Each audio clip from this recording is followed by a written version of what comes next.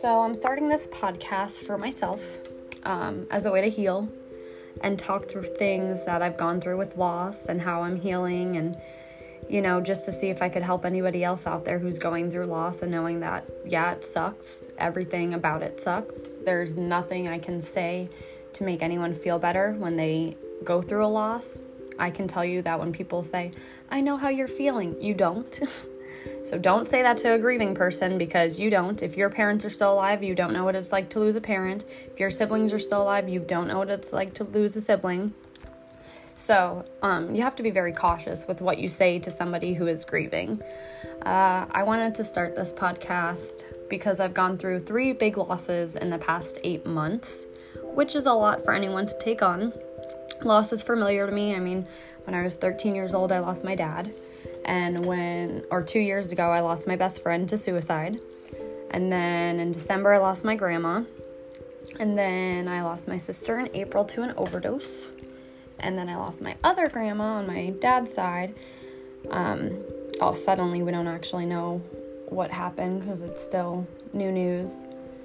So I kind of just want to start this podcast and work through some stuff for my healing, because it's very important.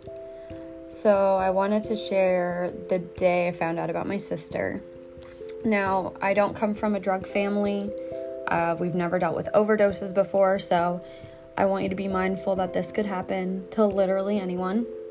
And it just happens when they're in the wrong crowd and around the wrong people who peer pressure them and get them to this place. It's no secret that my sister was battling addiction the last, I'd say, about a year and a half of her life. We tried getting her in rehab. We had doctors saying that she needed rehab, and we went to the judge and petitioned for her to go to rehab, and they denied us twice when she was 17 years old. So part of me wonders, if they didn't deny us, if my sister would still be here, or if we would still have the end result. But in my heart, I think it would have still been a better turnout, and that she would have been okay for a longer period of time. I don't know if this would have still killed her or whatnot. And I know when you lose someone, you think, what if this, what if that, what if this helped, what if I said this, right, or did this? So there's a lot of what ifs. But I wanted to talk about the day I lost my sister. So I was working out in my living room, and I saw my boss and a sergeant and 2 deputies walking up to my door, and I ran to my room at the time because I needed to throw on a jacket because I was just in a sports bra and I was working out and I was sweaty. And so I opened the door, and they all had this look in their eyes. It's just a look that somebody has bad news. And I just had a bad gut feeling. At first, I'm like, oh, does this have to do with my job? Did I do something wrong at work? Like, I work for the sheriff's office. Did something happen? Did I do a report wrong? I don't know. So while this is going through my head, and after seeing their faces, I was like, no, this is worse. This is bad news. So when I saw them, I said, is this about my sister? They said, yes. Then I said, is my sister dead? And they said, yes. I remember dropping to my knees, clenching onto like this railing on my house and hitting it and saying, why did she have to do this? Because in my heart, I knew what had happened. At the time, they told me first because I work for them, and they didn't want me to find out from somebody else. So instinctually, I said, does my mom know? Has anyone told my mom? And they said, no, we told you first. So I said, well, we need to call her before she leaves her house. I know she has plans, blah, blah, blah, blah, blah. So I got it together for as long as I could. I took a deep breath. I didn't tell my mom over the phone. I don't know if they said that I shouldn't because I didn't want her driving, or that, it's just something you find out in person. So I asked about my mom and everything.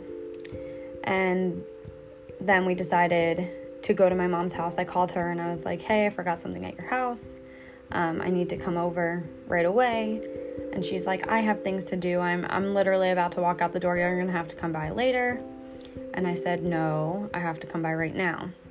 And she said, okay. She's like, but I'm leaving. And I was like, no, you need to stay there. And I hung up frantically because I knew my mom would ask me a billion questions, because that's what she does when she has questions. So I waited, and I said that I was going to go there. I got in the police car, and I was on my way there, and my mom called me like 3 times, and she knew something was wrong, because, moms know when something is wrong.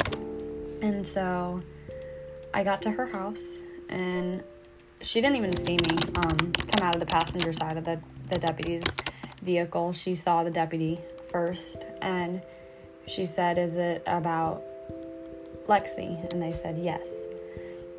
And she said, "Is she dead?" And they said, "Yes." And my mom just started screaming. And it's something you just don't ever get out of your head.